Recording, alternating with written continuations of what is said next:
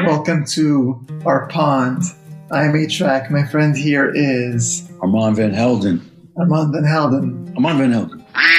Well, something our viewers don't know, we just saw each other for the first time since like January. It was nice to see you in the flesh. Yes.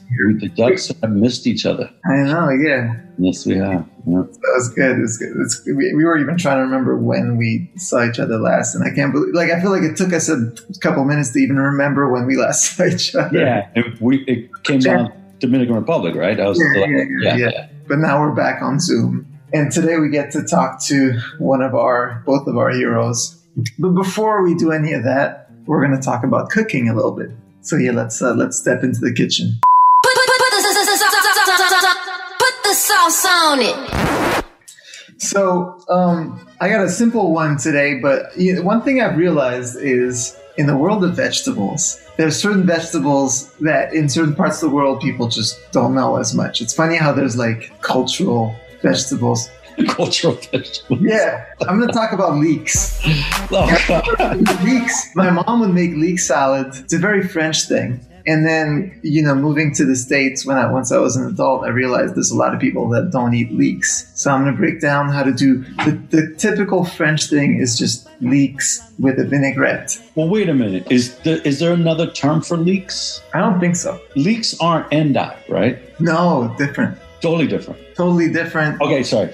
Okay. No problem. Leeks look almost the shape of a celery, except they're not hollow. Like it's just... okay. I know it. Yeah. Leeks is in the onion family. Yeah, it's in the onion family. Okay, got it. So the leek... But not scallions. Sorry?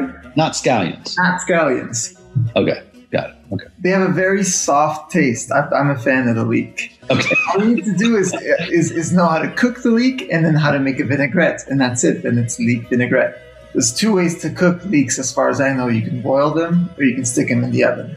I'm partial to boiling them because it just it becomes even softer. Your leek is kind of long and it's got like longer green shoots on top. It's got long hair. You want to give it a little bit of a quick haircut before you cook it. So you boil some water. All you need is like 3-4 leeks, and that's even enough for a couple people because they're pretty big. You cut the longer part of the green stuff on top. If anything, you're going to need to fit this in the saucepan or whatever. So you cut the end off. With your knife, you also make a slit lengthwise. I don't even know why, but apparently you're supposed to do that. Throw them in boiling water for like 12 minutes. That's it.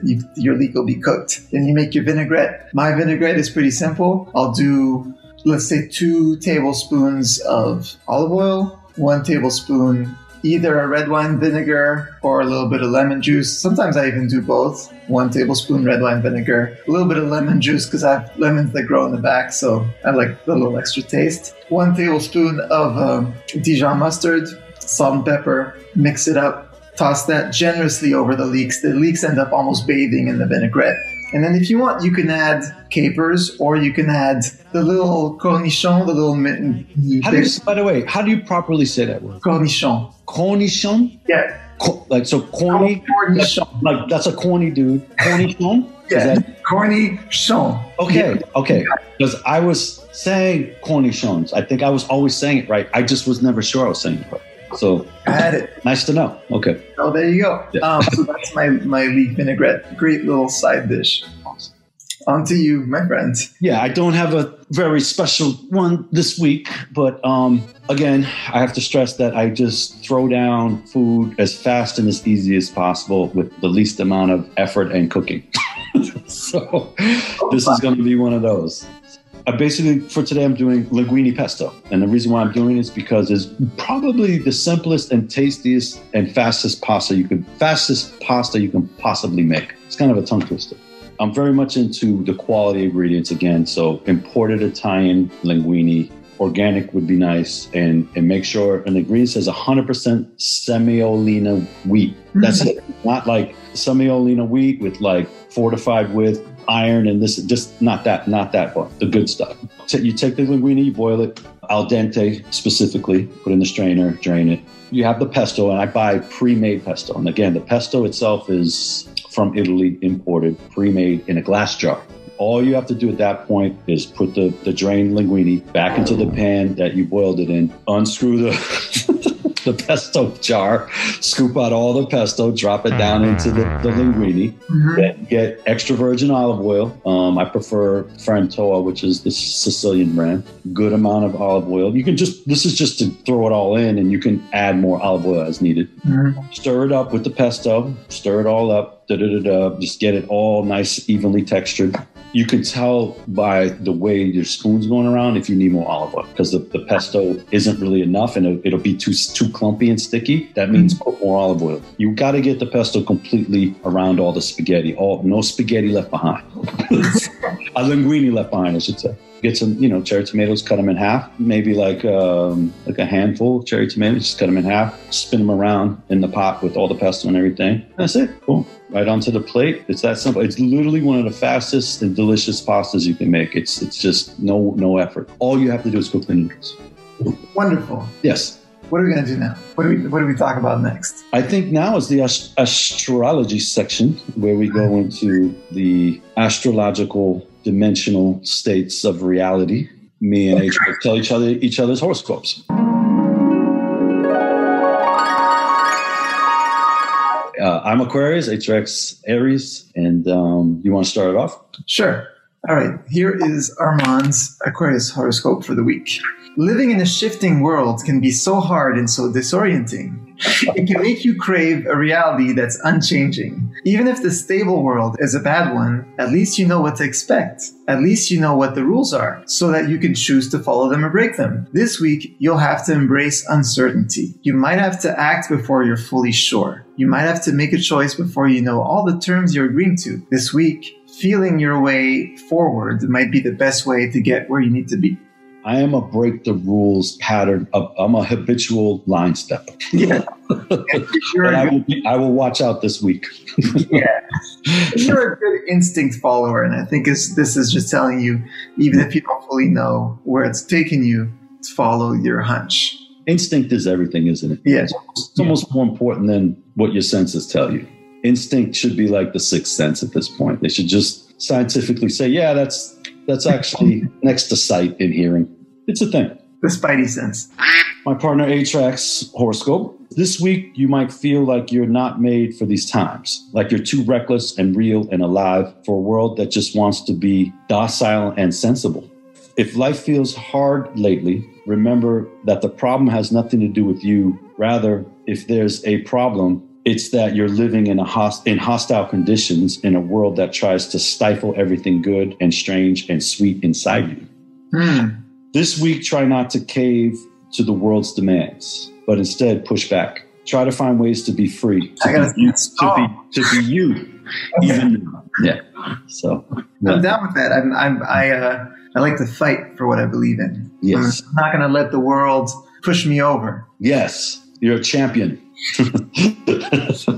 Okay. Literally. DMC champion. Yeah. I think we're both excited about this week's episode. I think a lot of our viewers will be surprised to know so we're talking to Kenny Dope today, and you and Kenny. Say Mr. Kenny Dope. Mr. Kenny Dope. Mr. Kenny, Sir. Sir Kenny Dope. Sir Kenny Dope. Sir Kenny of Dope.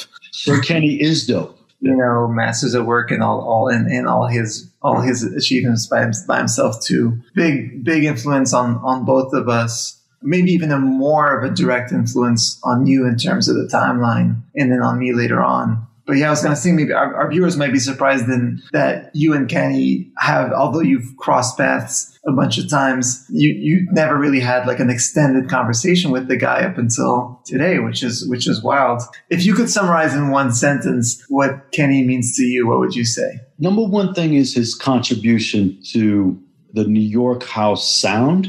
Mm-hmm. And the New York house sound has a hip hop background, period. And that's something that people have to understand. Like Kenny Dope is in a sense, like he's premier of house music, or Jay Dilla of house music. You know what I mean? Like he is like quintessentially probably the best beat maker house music's ever had, without a question. He says in the interview that in this genre, drums are first. And it's true. Really, at the end of the day, this is house music. It's rhythmic first. Like it's drums, then bass. That's the definition of house music in its simplest forms. And I think Kenny, if not one of the most important people in house music, period, because he's harnessed the primal, most important things to house music and it's excelled this thing. He just excelled it for the future. And we're still trying to figure out his swing and all these things. So, I mean, it's just, for me, I wouldn't be in this career if I wasn't trying to emulate him, honestly. So that's Kenny Dope for you. Let's bring him in.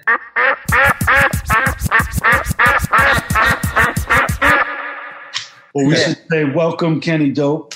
Welcome, Kenny Dope. Thank you for having me. Yeah, really appreciate it, man, for sure. Yeah. Alain, you can start some stuff off, and I'll get in. So sure. I mean, maybe why don't we just start from the beginning, Kenny? I know you're from Brooklyn, right? Yes, sir. Sunset Park. So yeah, 70s baby. 70s baby. So all right. So actually, here's a question. This year, That's dope. That's dope. So does that mean that you witnessed the start of hip hop? Yeah. Like, were you even DJing before hip hop was like formally a thing, or did you?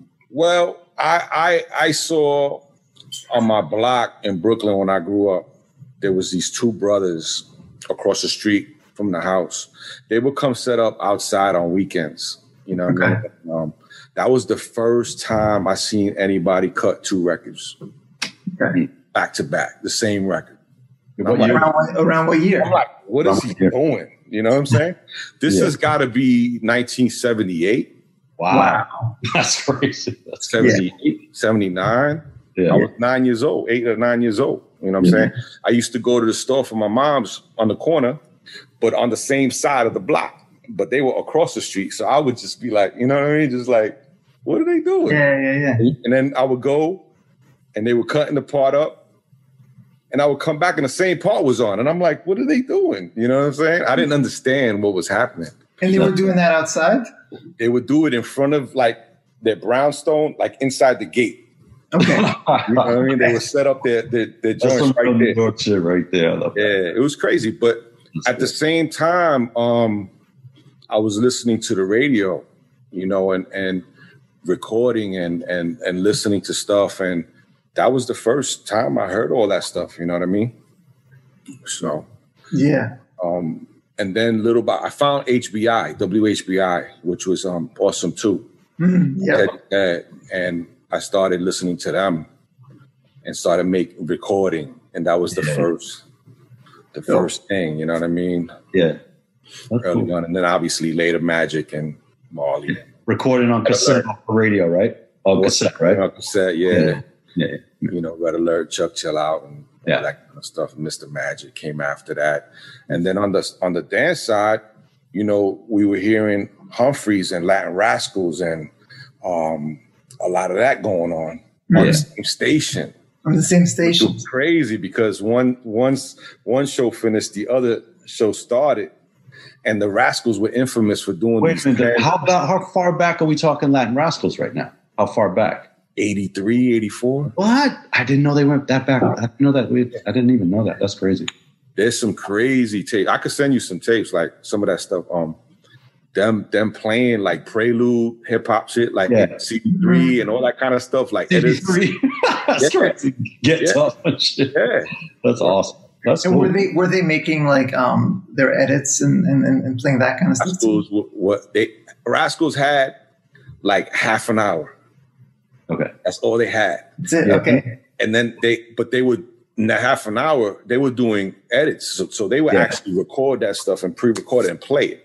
Yeah. So but they were crazy, and then later on they went to Paco, who had this Paco Super Mix.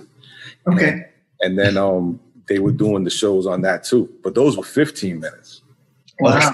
They were weird. They were like maybe 13 minutes because of drops and for commercials. Yeah. It was weird. So 17 minutes something.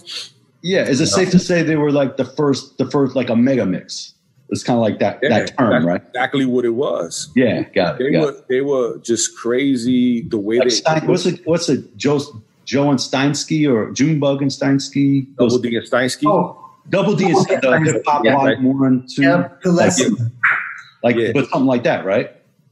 Yeah, but even crazier than that. Oh, even crazier. Crazier than that. Their thought process was crazy, like how they used to edit. And I don't know if you guys ever did this making records and stuff, but editing is very technical and it's mathematical. Like you got to know like the way the chops come in and the way You're talking about real edits. Yes. Yeah, real edits is like all like it's all about measurements and stuff like that. It's crazy. Like the kick, how much the kick is this and the snare and the hi-hats, and they would trip them out. Yeah. So all this stuff that we do in Ableton now, they were doing on tape with razors. That's right. Even before, was this before Omar Santana? It was before him? Yeah. Omar came after. And Omar took it to the next level. Because his thought process was even crazier. Yeah. You know what I'm saying? Like he was doing like breaks and beats and just stutter edits and all kinds of weird, like now you have a plugin that does that, right? Yeah. And he was doing this on tape, you know? Yeah. So when I listen to, I'm sure you know the Sweet Sensation, Hooked on You dub. Crazy. That thing is that's reel to reel tape. And I play it for people and I'm telling them every single chop is like an inch or a half inch or these little things that they cut, tape, put back together, played it. And guess what? Maybe it was off. You know what I'm saying? Like, and they had to like do it. Crazy. Yeah, you couldn't mix over that part of the record. It was like all over the place. Yeah. And what's crazy about that is, so we're talking the 80s. I'm 13, 83, 84, 14. I get a job at a record store in 85. Okay. In my neighborhood. Now, at the store, I meet obviously other kids, other DJs, other whatever, not producers yet, but we meet other guys that are, with similar tastes and all that kind of stuff. So I meet this kid named Franklin Martinez. Now he was more sick than Omar. What? Kid. That's great. Now that was his idol. Yeah. You know what I'm saying? Back then. But he was just like crazy sick with it, man. Yeah. And he came up, what's crazy is he came up with the name Masters at Work. Oh, wow. Oh, really? Yeah. This guy, Franklin Martinez. Franklin Martinez. So wow, okay. Now another good friend of mine who I still in touch with and everything, Mike Delgado, you might have seen his name. I know Mike Delgado. Okay. So Mike was the other Master at Work. Okay. You know what? So Todd gave me this story a little bit too. So now it's us three creating this thing, right? Okay. So then through the store and all that, we meet Todd because Mike knew some mutual friends that Todd knew or whatever. So Todd, being from Brighton Beach, would come to our area and then we all linked up. At that time, Todd was already getting his feet wet with some stuff. Yeah. He already did Bad Boys, the Inspector Gadget. Inspector Gadget, right? Yeah. He already did, he was working with Houdini. Yeah. He was working with, he was friends with the CD3 guys. So he was already doing records. And then he came and we was like, that was like next level for us because we were just doing our parties in the neighborhood. You know what I'm saying? And here he was coming with these reel-to-reel tapes of stuff he was working on. Yeah. Which was like early on Black Riot. Oh shit! Okay. Unreleased stuff that I still got. Party People with no samples on it. Okay. Just the track with the drums with the chords in it, and that's it. Yeah. So we were playing this stuff at the parties. So he was like, oh, so then it kept growing from there. Yeah. Then like this whole mystique about Todd with Masters at Work, and it was basically that he was already starting to do different records under different names. Yes. For contractual reasons. You know what I'm saying? Yeah. So he was like, yo, I need the name. He was like, can I use Masters at Work? I was like, go ahead. But I'm planning to do this. I want it back.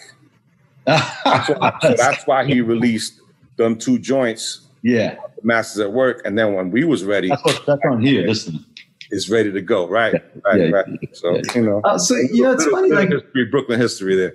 That's awesome. Yeah, I mean, Kenny, even just listening to you talk, there's so many things that you've already mentioned where I was aware of a piece of it, of what you're talking about, but I never thought of the reason. So even just mentioning like how, by the way, even just both of you have had so many aliases. I never even thought of the simple fact that it was because you were signing records to different labels.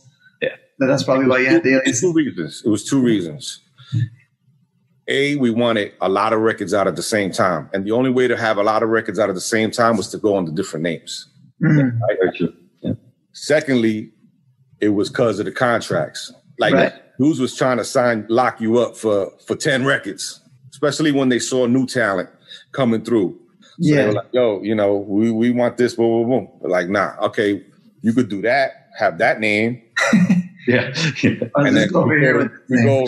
Go over here. Because, you know, it's about exposure, right? So basically, that was our social media, so to speak. That was our way to get out and for people to hear us, was to do records and time them. So you have on a Friday, 4 joints came out on a Friday, same time, different label. Yeah. Very You know true. what I mean? And that was the thing. So now you're creating a buzz. You're also creating a fan base because now these kids keep coming back wanting product. You know what I'm saying? Yeah. And then I took it a step further when I started doing the stuff with Louis and stuff, like on Cutting and these labels. I was like, look, I'm a hip hop head. I started playing reggae and hip hop. That was my thing. Mm-hmm. To start, right? The house came after. Yeah. Well, I wanted to ask you that, like, how specific is it? What's the specific story? Because your background's similar to mine. We're kind of the same age. I also was hip hop first, then house. Mm-hmm. What's the thing? What's the house record that you were like, what's the track that you were like, whatever that is, that's dope. And I think I want to try and make that. And then, and secondly, who introduced you to, who played that record for you or told you about house music and kind of brought you into that perspective? The store introduced me to house. Okay. It's 1985. Yeah. Right? Yeah. And now, one of the things about working at the store, I had to learn about all kinds of music. Yeah.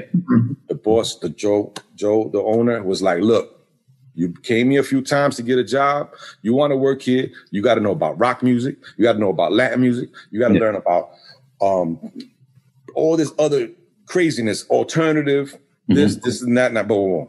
Okay. Yeah, but you want the job, right? But that was the best thing that ever happened to me, man, when he told me that shit. Because basically now I got to soak it up. Now, somebody comes in the store singing some record. I got to know what it is. Mm-hmm. I'm on the floor. Yeah. I'm the first person they come into. Yeah. Right? So now I'm starting to learn about a lot of stuff. Now there's this one little section, a cutout section, is the dollar band. Right? This dude used to bring these dollar records every week and a half. That's where all the breaks were. Yeah. And I realized that when I started seeing these records, I'm like, what's that? So my boss was like, look, he's the one who first told me about Bob James. Okay. He's like, Bob James is too smooth, but he's got breaks on his stuff. He straight up told me because he was a Led Zeppelin head. Okay. he knew about, you know what I'm saying? Like, so he introduced me to that. But that was the best thing, being at that store, because I learned about everything. And looking back at it now, it was the best seasoning that you could have because of that. So now, to answer your question, so we're at 85. You have freestyle music, Latin hip hop, right? You have hip hop, rap stuff, right? You got this house stuff coming in. They called disco classics so far at that time. Let No Man Put Us Under, the South Soul things. That was already disco classics at that time. But house comes in. I'm like, what is this? Right? So now I graduated a little bit, right? So now I'm buying for the store. I'm talking to distributors now, right? So There's a distributor in Chicago called Barney's. There's a few different S&J in the Bronx. There was a bunch of them. They all had different stuff. So my job was to bring in the titles. I get introduced. I didn't know what house was. I'm a hip hop and reggae. I'm like, what is this stuff? But anyway, people started asking for it because at that same time, the garage was still open. Larry Band was still playing. There was people in the neighborhood, older heads, that was going out to the city. They would come back and they wanted these records. Some of these records were he was playing them really early. Some of them were out. They were coming out. So Trax happened to be that label that first came, then DJ International. So I was bringing all that stuff in. And then I used to deal with this other distributor called Gherkin. Yeah. He was the one who put out the first finger stuff and all that. You know what I mean? So that was the first thing about, listening to it. Which one hit you then? Like, if you could think of one in particular that you were like basically what I'm asking is what's the one that you were like, I want to try that now? Like, I know we're jumping ahead a little. So check it out. So I'm getting to that. So these records are in. Now I'm like, I could do this stuff. No. And in my head, I'm like saying to myself, because I've from 83 to the time period, I'm at home trying to figure out what the James Brown breaks, like the sounds. I didn't understand what was happening yet. I'm trying to figure out. So I'm reprogramming these records, but with a drum machine. But I'm not getting the same sound. Like how? So I'm playing around with this. Yeah. So when the house stuff came in, I started doing house breaks first. Yeah, exactly. Like beat records. Yeah. Because what I was doing was I made those first because when we were doing our parties, they were I used them as segues. So I would chop up some stuff or sample some stuff and make a beat and then mess with it. But when I heard Adonis, when I heard Can You Feel It, when I heard Marshall Jefferson, when those records came in, I was like, wow, that's a whole nother lane. And mind you, during this whole process, I'm soaking up all this music. You know what I'm saying? So now I'm learning about arrangements. The house music with vocals makes sense to me because I'm already in the store. I'm selling all this music. So it's like it's forming. Yeah. Like my brain is starting to form and my style is starting to form and I'm experimenting, you know what I mean? And it's taking shape little by little. But the store made that happen. You know what I'm saying? The store made that happen. That's awesome. Yeah, I'm when you did the conversation with Jazzy Jeff on Serato's podcast, I remember you said something that tripped me out, where you explained that when you were making those break records and you would put like a reggae vocal over a hip hop beat, you said that you would use that as a transition in your set if you were trying to go from hip hop to reggae or the other way around. I never thought about it that way, that it was a tool to go from one genre to another in the set. We didn't have anything else. Yeah. Make it. Yeah. Right? Yeah. You had to make it to make that happen. You know what I'm saying? And it was, my thing was, again, going back to the Rascals, going back to Humphreys, going back to all the stuff that I'm listening to as a kid, like I was younger. Yeah. Like, that'll be dope if I take this beat and put this over this, and then I have this to unify it, and then I could play it, boom, and then I come out, and then I'm here, and then I'm there. You know what I mean? So it's early Serato, it's early, all the stuff that you do. You know what I'm saying? Like it's all that stuff. Yeah.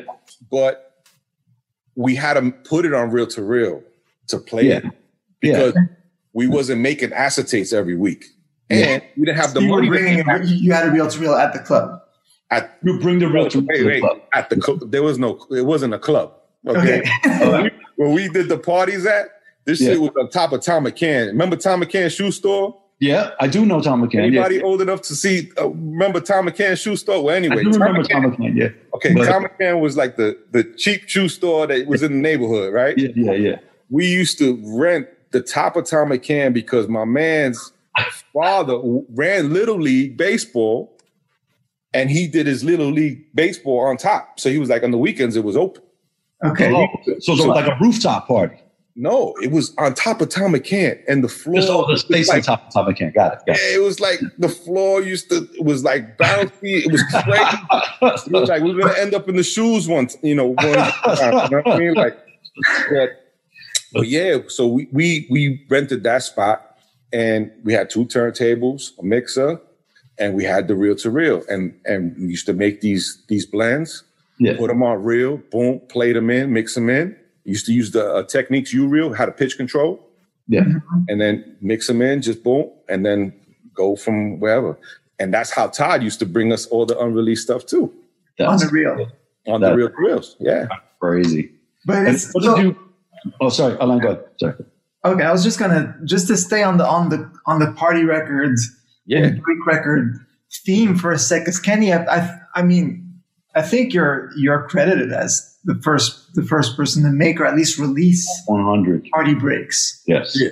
Yes. And from the way you're telling the story, it sounds like you were probably influenced by the dudes that you were hearing on the radio, Latin Rascals, and you took that idea but what's the thing that's blowing my mind is when you're talking about how some of those guys on the radio, like Latin Rascals, they had such short time slots. I never thought of the fact that they were making mega mixes because the station would only give them like 15 or 30 minutes. That's it. Right? So and so you took that and made party breaks that you actually released on wax. You were the first to put those out. Initially, I made them like I said, for segues. Yeah. And like the way it was crazy. 2 things. When I did Blood Vibes with Junior Reed, which was a huge record in Brooklyn for us for playing. But at the same time... Was that before Super? Yes. Okay. Yes.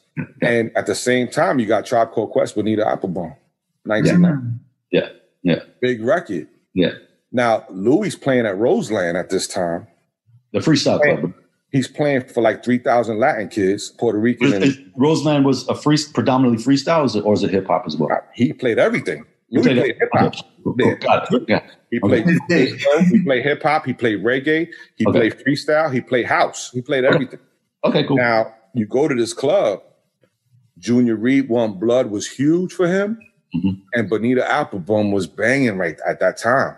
Just the vibe. Yeah. Bing. I was like, I need to put those 2 together. And if you listen to the record, it's both them records together, and that's and. When I did that, I gave it to Louis and I gave it to Dave Morales. And Dave Morales was playing at Red Zone. He was playing hip hop too. Yep. It was crazy. That is. So, same thing. The Hot Dance did it in house. It was a house record. Yeah. It did that whole thing. I probably shouldn't mention, but watching a movie after I knew the Hot Dance song, I heard the line. I'm not sure if I should even say what it is, where you got the vocal from. Yeah. And I'm literally like, what? It's all I can say is it's from a movie. That's all I'm gonna say. But I was like, I don't know how you turn that thing into that track. And the effect you have on it, especially when it gets middle to the end and like this weird delay you have on it. It was that's a crazy record. Thank you. Again, it's that mixing of making collages, right? Yeah. Right now, right? Yeah. You got different colors, right? Yeah. So you got that vocal, and where did it come from? Obviously, you were being funny. I'm in the club. The club now. There's a seduction record that has a piece of it in there. I didn't know that. Okay. That CNC Music Factory did. Yeah. Mm-hmm. But I'm like, they ain't do that shit right. So I was like, let me make something for us to play. Got it. And that was it. And that was basic. And I'm basically taking the drum pattern is first choice, you know what I'm saying? Yeah. Let no man put us under. Yeah. But the siren and all that. Yeah. Louis used to use that as a transition too. He used to put that over stuff. And that effect, when I heard that, I was like, okay. So then I kind of made it follow. I made it follow the vocal. Yeah, yeah, that's crazy. It's just playing around. Yeah, but I get it. Speaking of that, what equipment did you first use? I'm assuming SP1200, but I'm not sure. So listen, man. Yeah, very primitive. Okay, man, it was like I had first I had a Casio RZ1. Okay, yeah, that's what I did, like Petey Wheatstraw and all them records. Wow. And then from that, I had SP1200, 950. Yeah. I had a Tascam, which I still got, actually a 30. 2524, which is a 24 channel board. So yeah. I had a tape machine. Yeah. And a cassette deck. Yeah. And records. That's it. Yeah. Records. Yeah, of course. That's amazing. That's cool. I made a lot of records. That setup alone, I made a lot of records with that setup for a while. Yeah. You know, like even like moving into 90s, 91, 92, when I started working when me and Louis formed Masters of Work, the production team, not so much the DJ crew, it was still the same. Like Saint Etienne, same setup. When I started doing all those records, all those remixes, it was still that setup. I love that. You know, it is if they say if it ain't broke, don't fix it. And that gives you your sound. It's kind of like when we talk about RZA or something, like what you have, kind of your minimal equipment, you kind of make your best stuff on it for your life. Like that ends up being the best thing you've ever done. And as soon as you get, I'm going to try and upgrade and get to the next level. But you know how it is, man. It's never as good again. So you start making noise with stuff, and then you start making some money. Yeah. So you want to buy more stuff. Yep. But then all it does is it kind of like it dampens your whole. It does. It really does. Like closes you up, man. It does. You know what I'm saying? Because even yourself, like you had when you did that string of records, had a sound. Yeah. There was a sound there. Exactly. But then after a while, you changed. Yeah. I don't know what you changed. Yeah. But whatever you switched up on. Yeah. It changed the whole Armand. It does. You know all you can hope for is that the change is for the better, but sometimes it ain't. So more is less, right? Yeah. I always tell Todd. I always joke with Todd because I've been fighting with Todd for years. I'm like, listen, you need to make some of them old kind of records again. Yeah. So I told him, I said, listen, I'm gonna find every piece of gear that you had. Yeah. And I'm gonna set up a joint. Yeah. And we were supposed to do this year, actually. Oh yeah.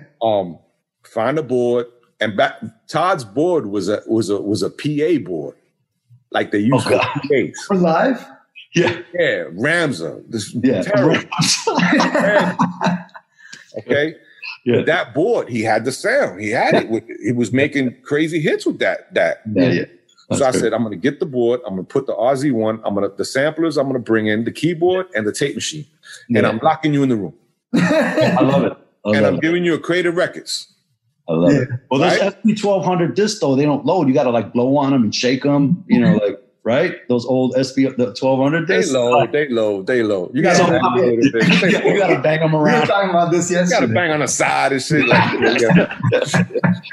They load.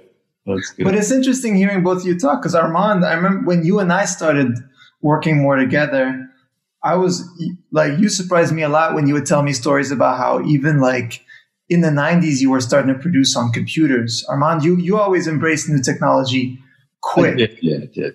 I was early on the computer game. Like what were you using when you did Professional Widow, and what you did? So I also had minimal setup, but my main piece that I figured out. So I had no mentor. Like I was coming from Boston. I wasn't originally from New York, so I had nobody to show me anything. So I ended up at like a music store in Boston, and I saw. Do you know Edo G and the Bulldogs? Yeah. Mm-hmm. Okay, so I don't know him personally, but I know you're talking about. Mm-hmm. Okay, yeah. So their producer's name was Joe Mansfield. And he, I know Joe. Yeah. So that was the first time I seen. He lived in his mom's basement, and it's the first time I saw that all these like "It Takes Two" is a James Brown loop, And then he had all the ultimate breaks and beats, and then he would have them on the emulator too. And he's showing me like, and chop drums, and I'm losing my mind. And I was like, because I knew how to program at that point on drum machines, just get by on certain little MIDI and keyboards. But I was like, I want a sampler. So what I bought, I had no mentor, but I saw the emulator too, but it was a bit out of my range. So I went to the store, figured out this thing does what I needed to do, which was the Roland W30. Oh my God, that's what you use? That's it. That Roland W30. I did all of them records. All my early records are Roland W30, basically up to probably 1997. So I used it for like a good 4 years or so. Sound, like we're talking about sound, right? Sonics, right? Yeah. Like you got to tell Roland, say, yo, I need that shit on steroids right now because I want to make some new. By the way, I still have my W30, so I can use it. By the way, what I'm saying is we need that beefed up. You know what I'm saying? Like, so you're able to do more shit with it. Yeah. But that's crazy. That's dope. Yeah. So, by the way, how did you meet Louis Big? We got to know that story. So, Louis, I met through Todd. Okay. And is it because of the freestyle connection with Todd and Louis, or is it just Todd and Louis were already working together? I didn't know that. Okay. Yeah. Okay. So Louis was big on the freestyle side, right? He was doing Cover Girls. He did Noel. He did all those big hip hop records, right? Mm-hmm. Now Todd was already he was starting to do those records too, as well too. The choral records and stuff. So when he was bringing them records to the club, that's how they linked up. Got it. There's a few records like DMS, like that Louis mixed for Todd. Black Riot records that he mixed for Todd. So they were doing like Louis was doing records for Todd. Todd was doing records for Louis. Okay. So to speak. So then I had put out on Dope Wax, I had put out this record, A Touch of Salsa. Yeah, I have. Yeah, that's right here. That came out, and Louis was playing at the club, and Louis told Todd, "I was like, yo, I got this record. I'm really digging this record." He used a Latin sample. He's like, and Todd looked at the record. He's like, "Oh, that's Kenny from the neighborhood." And he's like, "Oh, you know him?" He's like, I want to remix that song. Louis says to Todd. So he's like, I'll hook it up. Louis calls me up. He's like, yo, I would like to remix it. I'm like, look, I have the parts or whatever. This is how I'm doing it. Whatever. The record never happened. So fast forward a little bit. He's like, I'm working with Mark Anthony on this album. Yeah. Wow. He's like, I'm working on Mark Anthony. I got to deal with Atlantic. He's like, I want you to come in and see if you have any ideas. I said, okay, no problem, whatever. So I go in. So I'm like, I'm hearing the beats or whatever, and I'm like, yo, like, give me a machine. At that time, I'm like I said, I'm already gearing. This is 89, 90. So I'm already 5 years in the house, like losing my mind, trying to figure things out, figuring breaks out, this and that, boom, programming and all that. So I started doing the drums on the records. And then when that happened, when he saw that, he was like, he saw the light bulb lit up and he was like, let's do something. Yeah. I was like, all right, whatever, let's do something. So I had the name, and that's pretty much how it clicked. So the record never happened, the remix never happened, but we have. Do you remember the first? Do you remember the first record you guys put out together outside of that Mark Anthony record? Like as you and Louis as a team, as Masters at Work? I can't recall. That was the first record. The first record was the Ride on the Rhythm record. Yeah. There was that. There was an India record I did with him. Okay. I think that the Chrissy Ice record, there was a Chrissy Ice record. Yeah. There was Chris Cuevas, who was Debbie Gibson's boyfriend. Hip hop, that one? Yeah. Right? Yeah. Okay. Yeah. That came after Debbie Gibson, though, because he. Okay. Okay. Yeah. So I gotta say something in this interview about the Debbie Gibsons, because this is important. This is something that I had a revelation on. This is for all remix for anybody. This is unknown knowledge. Of course, Kenny lived it and Louis lived it, but I don't think a lot of people notice. And it's specifically me when I was coming up, something that was, to me, that turned the corner, that Debbie Gibson. So there was a Debbie Gibson remix of One Step Ahead, right? Mm-hmm. On Atlantic Records, Masters at Work mix, right? And what Kenny and Louis did, I don't understand how even they got away with it. Maybe it's a Craig Cowman thing or something, but I'll tell you why. So they get hired for this remix. Like Debbie Gibson's this pop artist. I'm sure they were like, whatever, the stems are trash. That they basically probably had some tracks on the wing and they were just like, this is genius. They go, this recent track we made, we're just going to give them that. And they sampled like Debbie Gibson saying like, ah. It's like every 8 bars, it would be like, ah. And I'm like, and it's a master. Basically, it's an original Masters at Work song. Yeah. Put into a Debbie Gibson remix, but it says Masters at Work remix. But then everybody killed the record. It was massive because everybody's like, well, it doesn't have anything to do to get Debbie Gibson. It's just an amazing track for the clubs right now. Mm-hmm. But that is when I got my first remix offers. I was like, I'm going to do that because that, like Kenny was saying earlier about having a Friday and having 4 releases, that was also another hustle. So, but they invented, that was the first record that changed it for everybody where you could go, I have the power, not the A&R. Mm-hmm. I have the leverage. I want to do this. And the A&Rs would be like, there isn't anything in this remix from the original parts. And you're like, that's what I'm doing. And they would be like, okay. And they put it out and it would be big. But you guys invented that. You know what I'm saying? I don't think a lot of people know that. So yeah, it's crazy because what happened was Louis, like I said, Louis playing all this freestyle stuff. Yeah. The black crowd wasn't fucking with him. Yeah. At all. Now, Louis can play his ass off. Like he gets busy. You know what I'm saying? But he was like, I did all this stuff. He's like, but I want to do house music. I was like, all right, whatever, easy, right? He's like, but, I got these remixes to do. I said, well, why don't we just let's put something out on the flip side that has nothing to do with anything. Yeah. You know what I'm saying? And you you might not know, but they wanted Debbie in the clubs. It wasn't going to be with her shit. Yeah. It wasn't going to happen. Not in the clubs that they wanted her to be in. They wanted chart. They wanted a chart. They wanted Billboard. They wanted that, right? They meaning the label, right? Yeah. They wanted her to chart, but she was already pop. Yeah. She was huge. She was young. Like the Britney Spears of her time, basically. Right. Doing her thing. And she was mad cool too. We did that stuff in her house. Oh, wow. Okay. Studio. So they're like, all right. So we came up with, at that time, a deep, you could call it Chicago, you could call it influences from wherever. Mm-hmm. And basically whatever the gear we had at that time, that's how we created that. But that's basically what that was. And then Chris Cuevas, who was going out with her at the time, he was signed to Atlantic too. Yeah. So they were like, oh, well, we want you to do a mix for him too. All right, whatever.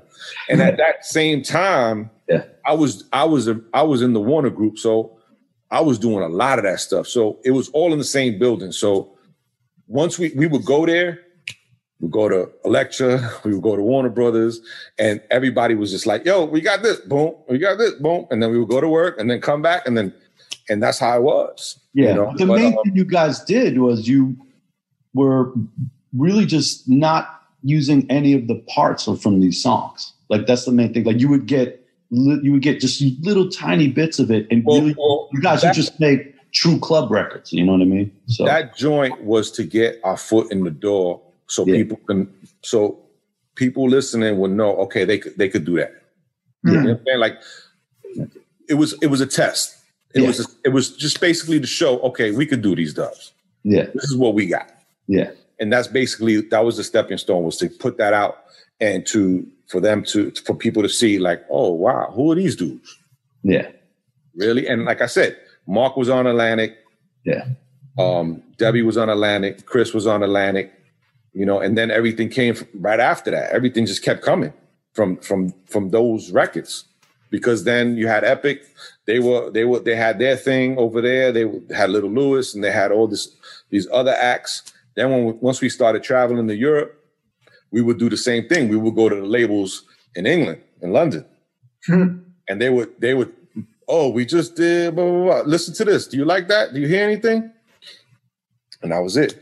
But honestly, that was the first one. But after that, we had to hear something in the record to inspire us to do the mix, because there came a point that people were just throwing things at us just to do and paying you tons of money to do this. And I was just like, nah, I can't. Nah, there's nothing in it for me to do that. You know what I'm saying? Yeah. So you didn't. What it is you had gotten. You didn't need that early leverage where you kind of did it with the Debbie Gibson. Now you guys were already big, so you didn't necessarily need to do. Like, I'm sure you didn't really like much of the things in the Debbie Gibson song. You get what I'm saying? But you still took the job, and you guys figured that out. But later, it's like, the thing about it is you got to understand. Like, this is like if somebody, that's like if you say to me, "Yo, I'm working on this record. I need you to come in and give me your input," right? I'm gonna come in and give you my input, right? Now, at that time, like I said, Mark we did the album. So now we got the A&R. I was like, yo, I need your help, man. Like, we're trying to like get them play spins over here. Boom, boom, boom, boom. So it was kind of a solid. At the same time, we got paid. It was a solid, but at the same time, he's like, you know what? Let's do this too, because this is gonna help us too. Yeah. You know what I'm saying? Yeah. And that's how it went down. You know? But all right, so I have a question also, thinking about this timeline. You know, coming up primarily as a hip hop and reggae fan, like you said, right? Was there initially, did you have aspirations of producing other artists? And was there a point where you realized you could just make your own music? Because eventually you became mostly known for making your own music and remixes. I had a group called Chaos. Okay. Was it called? Oh, Chaos. Yeah. Chaos. Yeah. I did a record with Todd, which is on the original Bad Boy, not Puffy's Bad Boy. Yeah. With Bad Boy through Islas, which was the whole Warlock, Coney Island. Bad Boy was Todd's label, right? That was Todd had La House. Bad Boy was part of Tony B, who had Idlers, that label Idlers. The label is Jungle Brothers. Yeah, sure. MC Search's first record was on Idlers, you know, before Third Base and all that. Yeah. So, but I had an album that I did with Todd. The Courts in Session, right? Chaos. Yeah. So that was the first thing. So originally I wanted to do hip hop, but at that time, and still to this day, everything's about crews, man. So you had a DJ, you had a producer, and you had an MC. Yeah. I had no MCs. Right. I had beats. I had no MCs. So I tried it with the Chaos thing. That didn't really, at that time, which I didn't even know, like, it's a classic in the underground scene. Like, it goes for money. Yeah. Like the test pressing goes for like $2,000. It's crazy. Yeah. You know what I'm saying? But there's cassette copies of it too, right? Yeah, it's cassettes too. For rare. I wanted to do hip hop. Yeah. The house thing was like, I could do that. Mm. You know what I'm saying? Like I already was like, so one thing led to another. I started, and actually let's rewind a little bit, because Dope Wax was given to me by Frank Mendes, who was New Groove Records. Oh, New Groove, yeah, Frank Mendes from New Groove. Oh, I didn't know he gave you that. So that was distributed through New Groove?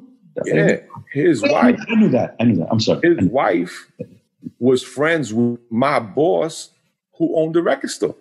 Okay. There it is. So when I said to him, I'm like, I really want to go, like, I want to start making records. He was like, all right, boom. He linked me. Frank Mendes, bless this man. Yeah. He took me to Sam Ash and said, take whatever you want. Okay. Oh, yeah? That's how I got my first. You got your equipment. Yep. He bought me all this shit. He's like, just make me records. What? That's cool. That's how that opened. Did he do that story for Joey Beltram too? I know that's not what this is. I don't know, but he might have. Okay. He might have. Okay. That's interesting. That was his style. He was just like, he killed a crazy nut. You know what I'm saying? Like running a mile a minute. You know what I'm saying? Yeah. Like high as hell. Like just 80s coke. Yeah. You know what I mean? And just like make me some records. Wow. That's crazy. I didn't know that. That's crazy. It's really cool. All that through the record store. Record store, man. I still keep in touch with him. He's in Detroit. I still keep in touch with him. Just check on him and stuff. And that's cool. I owe that man a lot, man, because he taught me a lot, like business. He taught me music. He taught me ethics. You know what I'm saying? He taught me how to speak to people. Yeah. The store environment. How to, approach, how to, even though if you didn't like something, swallowed it. Yeah. Right.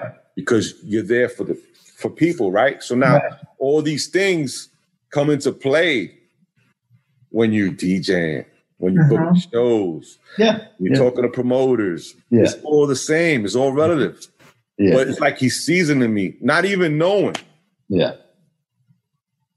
Yeah. So yeah, that's amazing. Yeah, that's cool. I have something to say about that, actually, which you understand, Kenny, well, you may not know this because me and you have never really had a chop up. This is the most we've talked ever, which is kind of crazy. Because, so, hey, I used to see Armand in the club. Okay. Yeah, but let me tell him the story before you go to, because this is something I don't want to forget to say. Because so when I was coming up, I had moved from Boston, New York. I was coming up, and the main thing that I can explain to people is that you had to meet. For most people, we were the general public. We looked at Todd Terry, Kenny Dope, Louis Vega, Dave Morales, Tony Humphries, Frankie Knuckles, MK, Merck. Okay, I might be missing some people, but basically that we saw that we're the commoners, if you want to say, and we're seeing these guys. I'm going to Sound Factory Bar on Wednesday, and I'm seeing them, and they were literally, I'm not playing with you, were like the gods of the Parthenon. Like you guys were like everything that we aspired to be. My sound that I was coming up with early, I would just dissect your records, dissect Todd and Pal Joey. That's another one. And because I have also the hip hop background, to house changeover. Yeah. And I was literally trying to emulate you in any way possible. These are records I didn't put out, but I was just basically copying you. And what I noticed when I moved to New York was you guys would have a crew around you at the bar, like 2 or 3 people thick. We were deep. Yeah. Of the commoners like me, the come up guys, like the guys that maybe have a record out on some BS label or whatever, like just the people trying to come up. And they would just hoard around Kenny, Todd, and everybody, just like anywhere they shifted, they would follow them.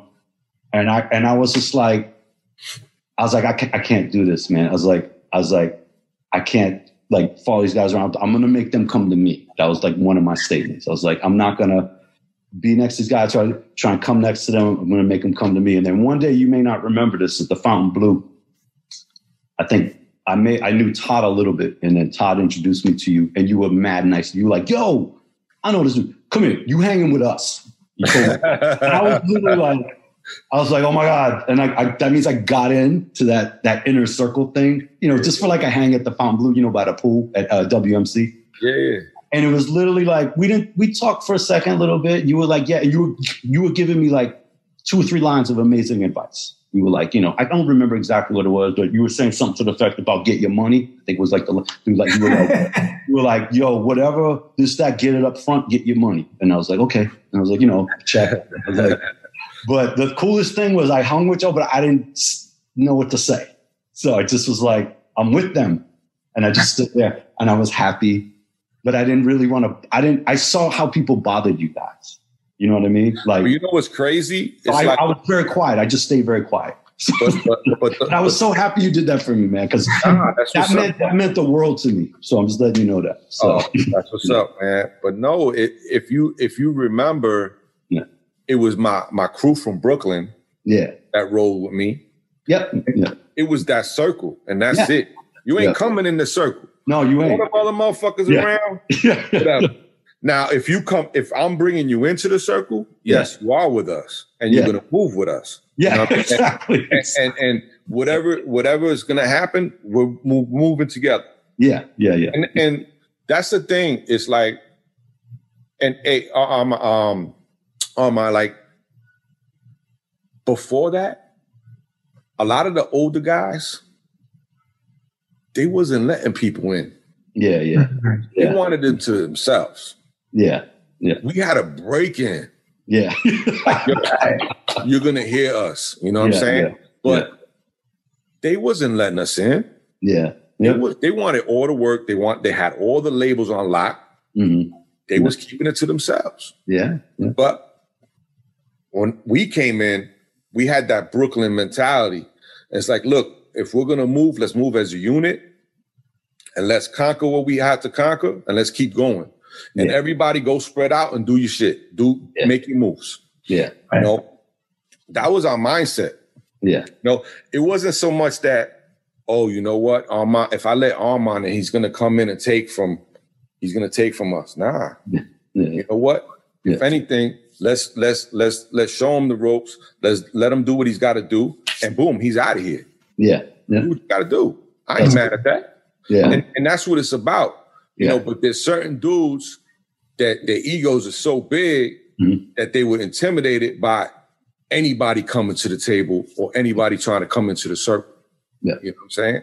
Yeah. And you got to recognize people's talent for and who they are and as a person too. You know what I'm saying? Like, you know, you could tell, you know, we from Brooklyn, you're around so many different nationalities and so many different types of people that's how you're brought up.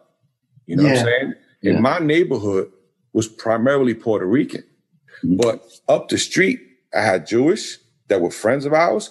I had Italians to the next. I had African-American and Jamaican over here. You know what I'm saying? And we all meshed. Yeah. It wasn't about, oh, you're black or you're white or this or that. Yeah. Or people's religion. Like that shit didn't even matter. Yeah. It was just like, yo, he's cool. Right. Oh, you know what? Boom. Yo, check this out. He's showing us this. We don't even know about that kind of music. What's that? Yeah, that's cool. You know what I'm saying? So that whole thing about the separation, like today, how everything's so separate, that shit bothers me, man. Like, you know, so it's like, it's about, you know, pushing forward and as much as we could push forward, and that's it, you know? So, but there was a lot of talent at that time, like ready, like itching to get in, you know what I'm saying? Same thing. And that club, especially, A-Track. So he was talking about Sound Factory Bar. It was this one club that Louis played out on a Wednesday night where it was only new music constantly. So everybody would bring their new shit to the club and he would play it. Okay. But it was rocking though. Yeah. And downstairs they had another little room where they play hip hop and reggae downstairs. Yeah. But it was an industry night. Yeah. So you had all the labels, all the artists, all the producers and DJs on a Wednesday night. Yeah. And that was popping for a long time. I know. Dude, that place actually, it was magic. It was like, it was just, how you. I don't know if you remember. It got competitive too. I know. Because it's like, oh shit, you heard dude's record he did, boom, boom. Yeah. Yeah. Yo, we gotta outdo that shit. Yeah, and then it was like the back and forth, you know? Yeah. The growth that the New York house music scene exploded, I think, because of that place. Like, in other words, it was that time frame that Masters at Work were basically the top to me, in my opinion, and nobody else in the world that did house music could even compete with you guys. We could, because you guys were bringing in the new Eureka Soul. You were bringing in live musicians. You were, working with George Benson and, the tracks with India and everybody's just like, we were just still catching up. It was like it was, but it all happened in that club. Like Louis broke Love and Happiness in that club. I was there that day. I still have chills thinking about it. Like, it's just that club would be the place that now it would start right there. Louis would drop the acetate from Europa Disc or wherever it was. Boom. And then it would be like, you witnessed it. And then it's like, now the whole world is going to know the song. And that's exactly how it went. Check it out. You would be right there. It was crazy. Social media. Yeah. Nothing. No phone. Yeah, because I don't know if people know the concept of the industry night nowadays. Yeah. Because the way you guys are describing the scene then, just even the idea that the label people and the DJs and the artists were hanging out at the same place You don't really get that in other scenes. Even in hip hop, you don't really get the label person and the rappers hanging out in the club. The thing about it is, it wasn't just house people. They Yeah, was hip hop people. Yeah. Like it was just a mixture of everyone because the night was popping. It was just like, yo, ain't nobody gonna mess with you. You go there. Yeah. It's true. And you could go have a drink, chill out. Yeah. And that's it. I saw mad rappers there. I saw Naughty by Nature in there, Queen Latifah. Everybody came through there. Full Force would be there on a regular. It's like everybody. Like it was like mad people in there, like just mad heads would roll on there. Yeah, it was a crazy club. It's an amazing club. Basically, it turned into Cheetah. Remember that? Yep. Mm-hmm. Yeah, it turned into a big rap club after that. It was a little weird for me. It was a bit like kind of heartbreaking a little bit. I love my hip hop, but it was like I felt like I don't know this space in this environment like this. But it was fine after a while. But yeah, that's crazy. Yeah, that's crazy. Well, Kenny, when Armand mentions, working with musicians, that was something I wanted to ask about too. Like, how and when did that process happen? What was it like for you and Louis to even just to learn how to interact with live musicians and to know how to get the right takes and all that? What was that like? It was natural because we got to a point where we wanted to bring more into it. Yeah. Wanted to bring more to the table. Yeah. Instead of, having a keyboard player play a bass line, we brought in a bass player. Yeah. Let's try that. Yeah. From bass and turn into bass and guitar. Yeah. All right. So that's cool. Now let's bring the percussion in. Yeah. And it just kept growing. Yeah. But the thing is, the implementation of what you guys did, the marriage of,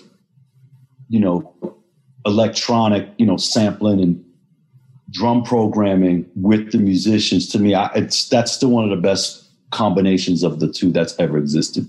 That particular New Eureka Soul project, and outside of that too, because you guys went on to continue that in your sound, and I think that's a very difficult thing. At a producer level, it's either easier to just do a whole live sound or stay electronic, but it's hard to get them two to mesh, and you guys figured that shit out. So, well, it was me coming from hip hop, Louis coming from the club side. Yeah. It was, he is a great arranger, great arranger. Yeah. I learned how to arrange through playing records. That's how I learned arrangement, through just playing music. Studying it. Like learning where things break in, break out. Just boom, boom, boom. And it's a feeling thing. Yeah. Like if you play those records, they're not like today's house records. Today's house records are very formulated. Yep. 16, 32, 64, boom, boom. Yep. The fill, the drop, the build up, the boom, the switch. Man. Right? So if you listen to those records though, yeah, there's a lot of fading. Yeah.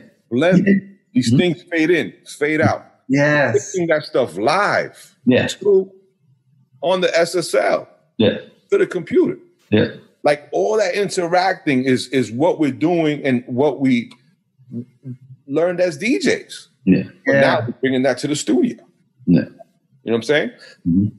So, excuse me, to answer your question about the instruments, is like we just got bored of one style and was just like, all right, let's go to the next style. Yeah. You know what I'm saying? And let's jump into something else. And we just kept going from there. It just kept going. Did it kind of start with that Tito Puente record, Gran Can Can, that you guys did? I feel like that was the first time I felt you guys implemented some kind of live element. That came from, again, he was on one. He was Elektra, maybe? Elektra, yeah. He's still Warner Brothers. Yeah. So that came through there. And when we met Tito, he kind of introduced us to a lot of the Latin guys. Okay. And that's how that whole thing spurred up, because one to the other. It's just like us, right? Like, I'm on boom. Or, HI, go work with Todd. And it's the same thing. All those guys came up together the same way. So when we said, we want to use such and such, or we would like to work with something, it was just like a phone call. Yeah. Right. But things kept growing organically and naturally. Yeah. with us. You know, it was all natural. You know, we were doing like 5 records a week, 6 records a week. Yeah. Just Yeah. every day. Yeah, Just- you were speaking of that, by the way. That's so. I started this record label called Aviate Records. I mean, I don't know if you even know that story, but Aviate. I started Aviate. That was you, right? The Party Break label. Yeah, I started the label. I started it was on my pager. So I started, and I was still in Boston at the time. But the record label, my concept for the record label. So when Kenny talks about, this is an important thing with me and A-Track too, because our connection is the same connection as, in a sense, you and Louis and the hip hop and house, heart, if you want to call it. You know, it's a particular thing. And when I did Aviate, I loved Your Blood Vibes, and I thought Super, to me, because I was already starting to make beats at that time, and the thing is, generally it was if you made rap beats, you needed a rapper. That's like you didn't put out an instrumental, you needed a rapper. And then if you made house music, you were like, I don't need nobody, and you would just find a vocal sample or something. And so you could just sit in your house by yourself and make a full record without anybody. Right.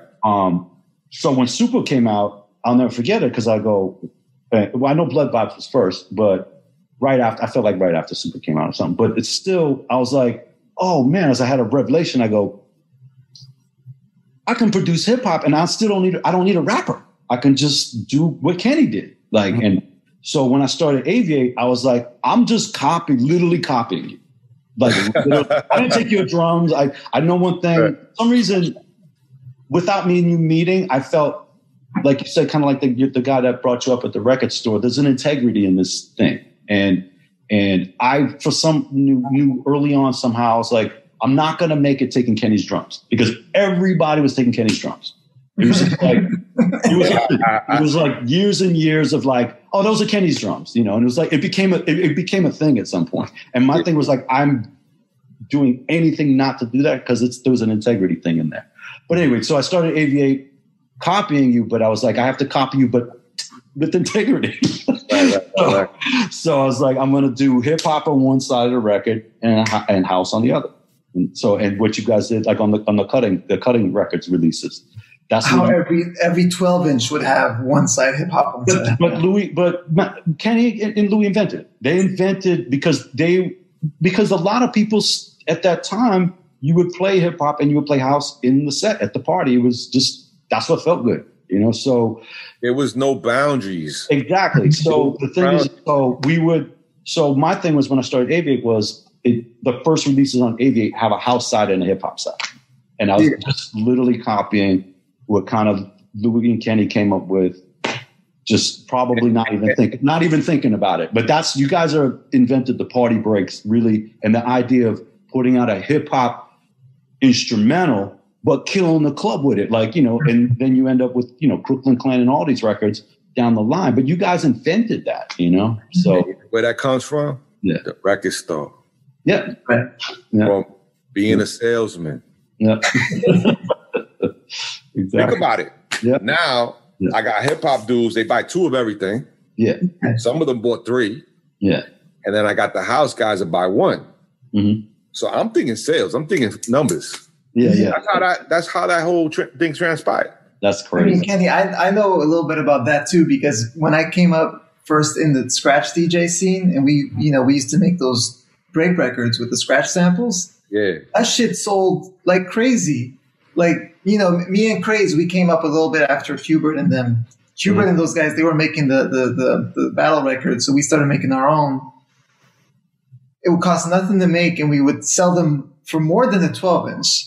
And scratch DJs would buy like not 2 copies, 4 copies, because they would wear out their first 2. Yep. That shit, we made so much bread off of that back then. I'm still trying to figure out the digital way to what we were doing with those break records. Well, you know what? It's going back to the vinyl now. Yeah, it might just be pressing records again. It is. Yeah, which actually it makes me think. One of the things that I wanted to ask you about, and I can already anticipate that the answer is going to point back to your experience at the record store again, is I don't remember if you told me that you currently have a pressing plant, or you were acquiring a recipe, or that you're in that world of pressing plants too, right? Like, there's not a lot of people in our field who can think that big, who can even think that it's possible to press stuff themselves. A lot of people just have this sense of like, oh, well, someone else does that. And I wonder if, like, just the fact that you were in that environment so young, you understand every step from I've been around making the record to pressing the record to getting a customer to buy it. I feel like you know every piece of it. Artwork, labels, record jackets, stampers, mastering, lacquers, record pressing, configurations, 45, 33. Right. It goes on and on and on. You know what I'm saying? Yeah. Like you got to, if this is, it's like anything else, man. Like you drive race cars, you know everything about what happens in that race car. Right. Mm-hmm. Gotta know everything about it. You know what I'm saying? Yeah. You play tennis, that racket, right? It's about that, like how you hit that. You know what I'm saying? So with the music, I take this very serious. Like this is not a game. It started off as fun, but the more you get into it, and the more I got into it, and got my feet wet, I wanted to know every aspect of it. Mm-hmm. Down to my mixtapes. I wasn't selling my mixtapes to tape masters. I went and bought my own machines to make my own tapes. I went to the printer, printed my jackets, my J cards, and sold my tapes at the store. Yeah. Because I said, you know what? I'm going to invest in myself so the money stays within myself. Yeah. Not that I'm going to sell my master for $100 and he's going to make $2,000-$3,000 off of it. Right. So the same thing goes with the records. Like being at the store, seeing all that stuff firsthand, you know, I did record deals with certain people, but I also got burned through making these deals because, you know, as you grow, you make mistakes, right? Everybody makes mistakes. We all do. And I did some bad deals, but now it's like, okay, so I want to make my own thing. So I knew enough because of being at the store of how records were being repressed. So how do they make, you know, but then I did notice that sometimes you got the repressing on a different label, but it was the same record. Right. Different typeset. Like this is how deep it goes. Like, you know what I'm saying? Like the typeset is different. Yeah. But why is it different? Yeah. They pressed it somewhere else. Yeah. Mm-hmm. It wasn't at the same spot. Mm-hmm. So like all these things, I start learning about it. But then, you know, as I continued owning the label, I knew it was important for me to keep my parts, for me to keep my artwork.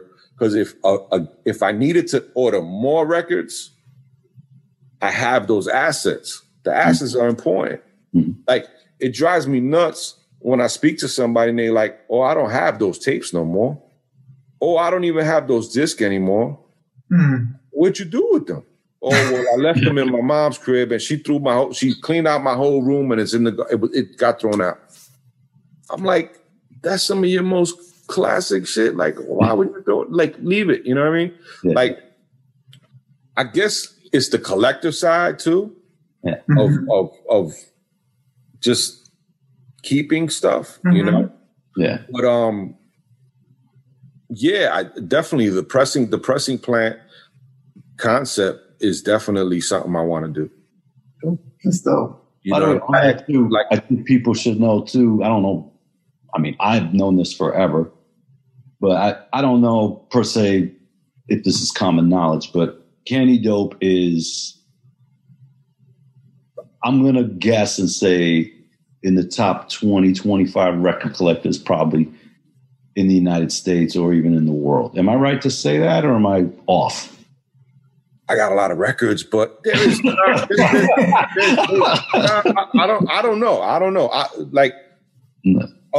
Other friends of mine who have collections say I got an ill collection. I know I have an ill collection. I know everybody I've ever talked to that's even considered a collector doesn't even know that I know you or know of you at least. Your name always comes up in those circles.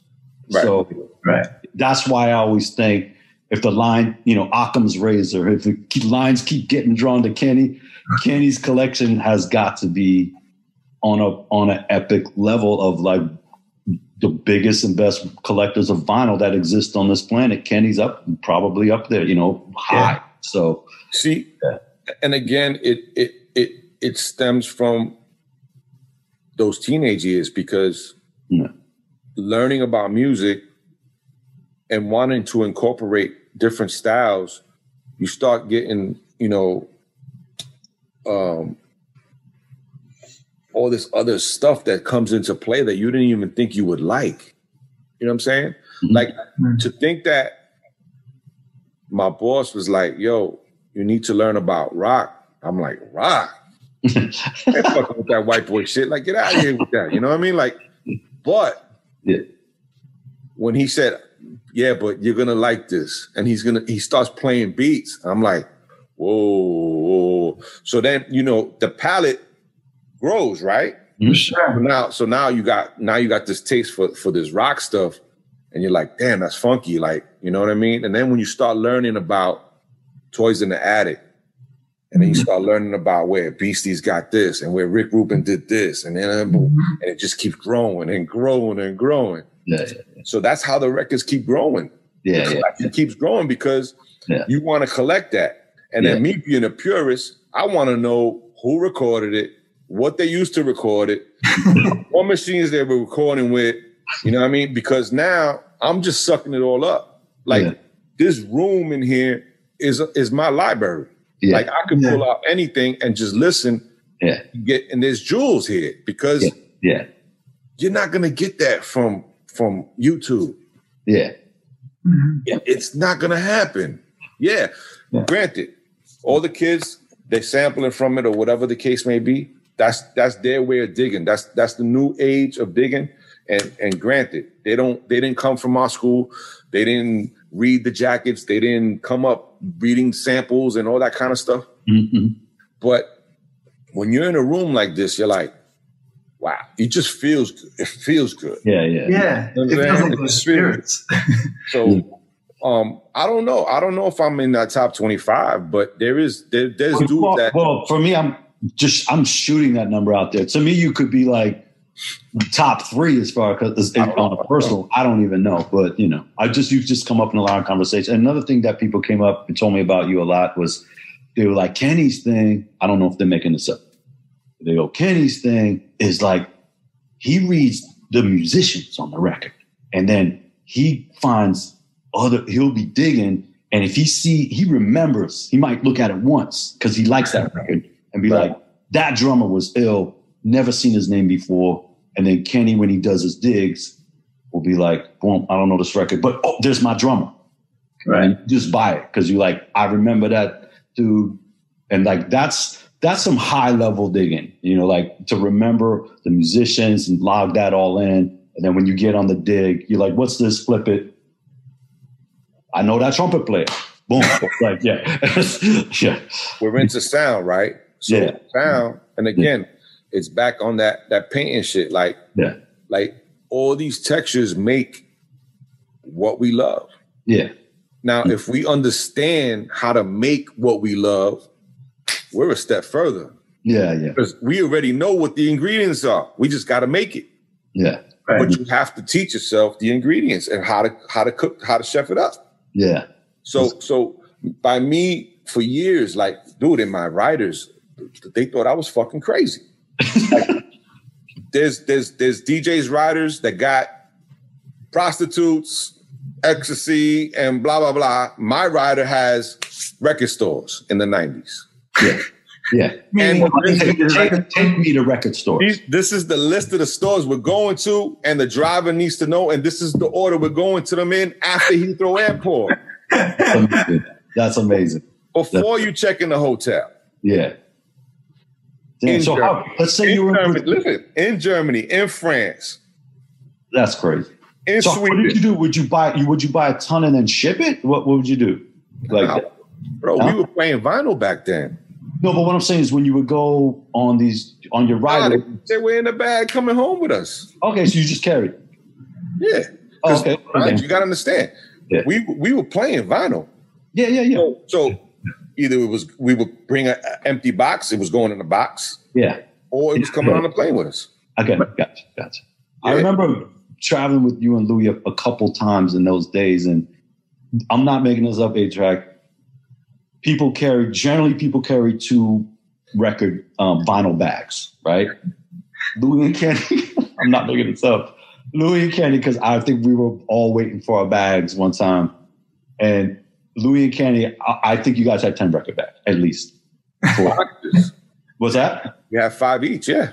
Yeah, exactly. And I was like, I can't believe y'all try. And the cart, you put the little euro in the cart and you pull the cart out. Like it would literally be like Kenny would be walking and that cart would just be like, wow. It'd be like a mountain with like the bags and then the records and then Louis too. And it'd be like, wow. And just like 2 mountains coming at you. I'm like, God, it's like, and they did that for all their shows. They carried that on. The promoters hated their shit because we're like, we ain't paying for that shit. Yeah. The overage charges. They were paying it. I was like, I ain't paying that shit. Like, That was a lot of records though, man. It was just crazy. You want us to come play? Okay, this is the fees and this is the excess baggage fees. Yeah. That's crazy. That's one thing I don't miss is the excess baggage charge and all that. Yeah. But yeah, man, it's crazy though. There's crazy stories though, because after a while, people knew our real names. Yeah. And all the guys that worked at the airports, they were DJs too. Yeah. Go missing. Like you would go to a spot and ready. I'm like, damn, I put that record there. Where is it? And you would look, it's gone. Yeah. Next thing you know is an acetate, which was something we just cut because it's something we wanted to test this weekend. I know. The next following week, the shit was bootleg. Yep. I remember these stories. Like that. Yep. I know. Crazy. In the UK especially. Hell yeah. Yeah. I remember that. Yeah. Yeah. That was wild. That's crazy. Yeah. I heard of that too. Yeah. Well, me and A-Track with Duck Sauce, like when we kind of started up our thing, we didn't know what we wanted to do, but A-Track's predominantly from hip hop as well. He's a generation back from me, but he's a true hip hop head. And when he was like, let's collab, he kind of came up with our sound. Like, he's like, let's do disco house. And I was like, okay, and go back to sampling. And I was like, what? I was like, yes, please. But the thing that we always stuck with us through any song when we were sitting together making this. That one, you got to make one for the kids. Nah, it was dope, man. Shit. Yeah, but the thing is, like, we tried to, in a sense, capture what you and Todd kind of, and with Louis and even the David Morales. Yeah, but David Morales comes from hip hop too, but we wanted to somehow continue in the tradition, in a sense of having a house and hip hop thing. Maybe our end result is Barbra Streisand. But listen, that's the thing about it is that shit ain't corny though. Right. You know what I'm saying? So it's like you, even though that's what's so dope about it. Because now you influence from us, but you made something yours. Sure. That's yours. Yeah. All I kept hearing for years was, yo, can you call Armand and them? He don't want to DJ. He doesn't want to go out. He needs 6 figures to go. I'm like, hey, listen, dude doesn't want to travel. If he's telling you no, I'm gonna convince him to say, yo, go do this party. I can't. Bro, for years. Mm-hmm. And again, it's like that's not his thing. He makes his records. If he's saying no, I can't help it. But anyway, we just wanted to say, we really tried to harness our sound through what you developed, not unknowingly. I think you, found a sound for house music, because really, if you really look at the timeline, you had that Chicago house thing, and then New York kind of Todd Terry doing Royal House, and now we have like a, you know, New York found like a template to continue in its sound, and then it just, New York just, I hate to say it, but Chicago heads won't like this, but, you know, Chicago continued on in its sound. It still stayed like a Trax Records banger, you know, with Cashmere and Relief and Casual Records and stuff. They would still do the Chicago sound. They had a little bit of a garage sound, a little bit, but predominantly New York took over. Like you remember, like it was like all the records were coming out of New York. Jersey sound was blowing up, everything. So, but me and A-Track were just trying to, with our thing was just to make sure that we stayed true to the hip hop and house background and to continue that. And it's just crazy because it's like, you know, you guys did it not even thinking about, you were just in the moment. Hey, this is what's happening, you know. But right. It was important for us to have to keep that thing going. So on the beat side, on the beats side, yeah, I always wanted things to be hard. Yeah. And that was the hip hop side of me wanting to dress hard. Yeah. I'm like, I want that shit in your face. You know what I mean? Fuck all that soft shit. Like, you know what I mean? Like, you're in a club, you want to feel a certain way. We were rowdy back then. We had our crew. We was just like, man, that shit is soft. You know what I mean? Like, come with it. So my thing was, and that's why always about the drums with our stuff. Yeah. First. Mm-hmm. I would listen to, when I was listening to records to play, Dumb Beats wasn't popping. That shit next. Like, but drums is a foundation of what this is. Mm-hmm. You know what I'm saying? And that's why everybody was trying to get, especially England, they were trying to copy the sound. Yeah. You can't copy the sound. Yeah. They were all using computers. They were using computers and they were trying to, like, I would hear records and I'm like, those are my patterns in the record. But they sound all fucked up because they got them. It's not a machine. Yeah, you know what I'm saying? So for a while, I started fucking with people, honestly. To be honest, I don't know if you noticed, but I started messing with people because when they started doing that whole thing, I started using two machines at the same time. And just mess up the whole quantize in the signature, time signature, the beats. Oh, yeah. Wow. Okay. I was you know, I was like, man, I'm gonna mess their whole world up, you know? That's funny. I was just having fun with it. I remember that too, because they were all the UK thing was like, go start with Kenny Dope drums, find some chords, sample some chords from Louis, and then we'll go from there. Like basically, right? That was about it. Like it was almost like just do that and we'll have a record. It was like that. There was a lot of, let me tell you, a lot of great records that came from overseas too. Like there are friends of ours that the same way how you were influenced. Yeah. We were influenced by them too. Yeah. And they got influenced by us backwards and they created something else. Like remember, I don't know if you remember the Warp label. Warp, of course. Oh, 100%. Yeah. Crazy records out of that label. I mean, it's on wax. Yeah. Warrior Drum was another label. There was tons of labels out there that they were Bang the Party. Doing it like, and again, it was just like that trade-off, you know. I'm talking about there were certain individuals that were trying to actually take the skeleton and then create something out of the skeleton, but you could hear it back and be like, that's a mess. Like, but you know what's funny? The weirdest thing through what you're saying, the weirdest thing is that UK garage, if you want to call it that, garage, and two-step actually are Kenny's drums.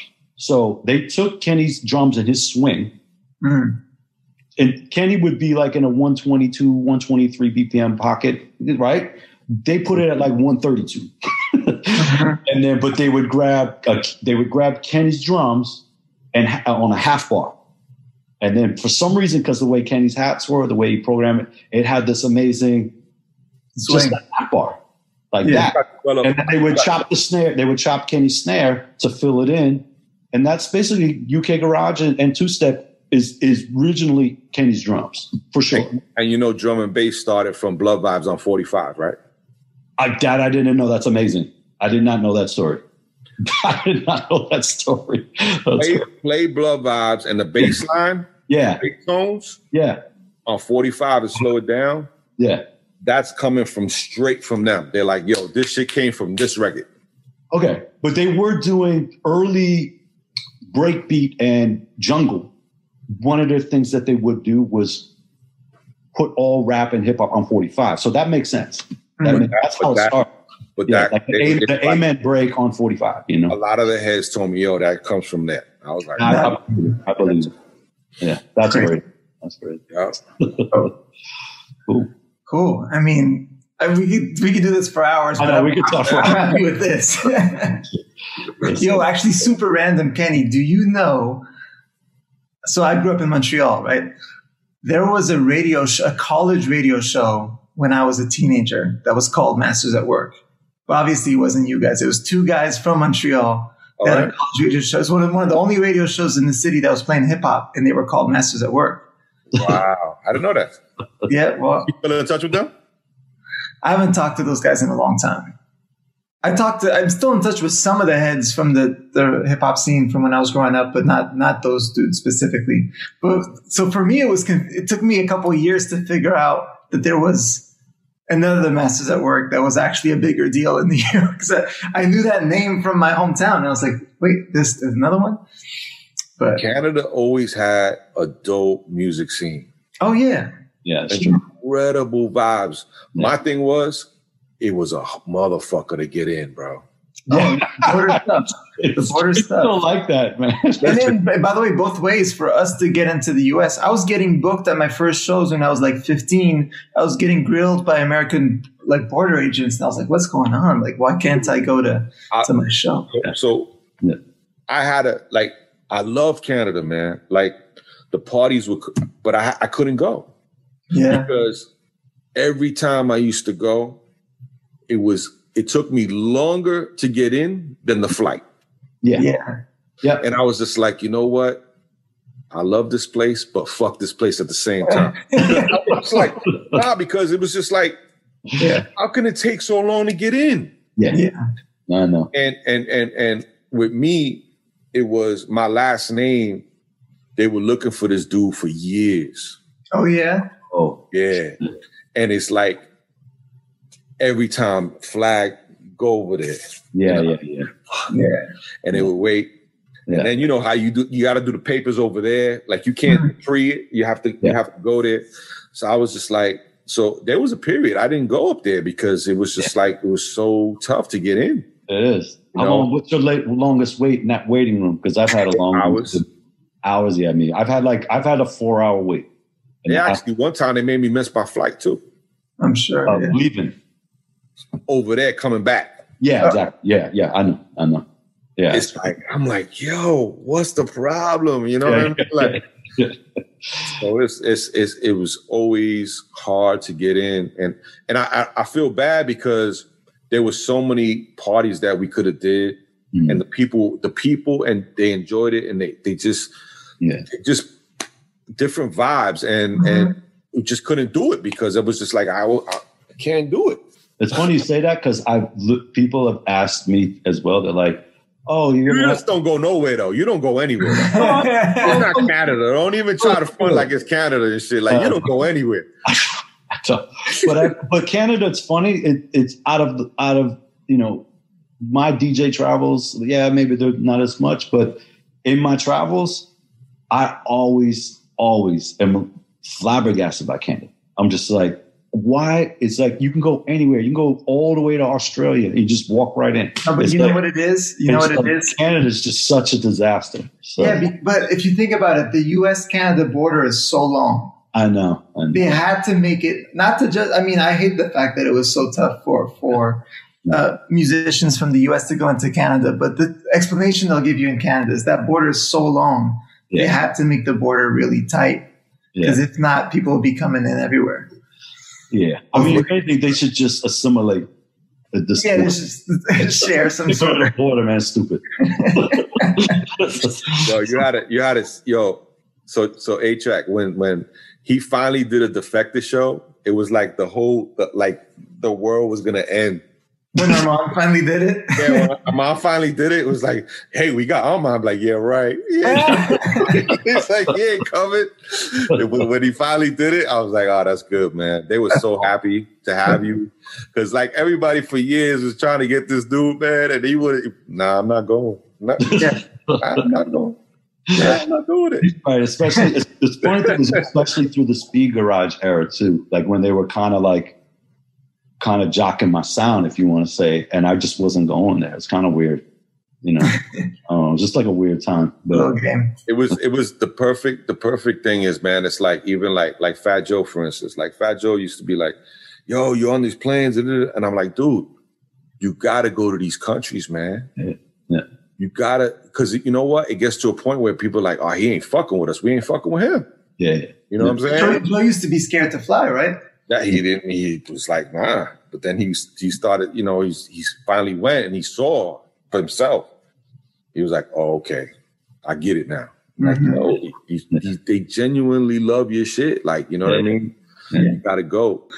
Yeah. Right. Hey, man. Damn. It's so wonderful to have you, man. Like, crazy. Be safe, man. Yeah, have you too, a good man. holiday, and try to be safe out here because it's crazy. Yeah. Wild West. Thank you, man, and you too as well. All right. Sure. Word up. Yep. Cool. Thanks, Kenny. Take off, man. Daniel, peace. All right. Later. Much love, Kenny. Thank you so much, man. All right, no problem. Later. Cool. Brother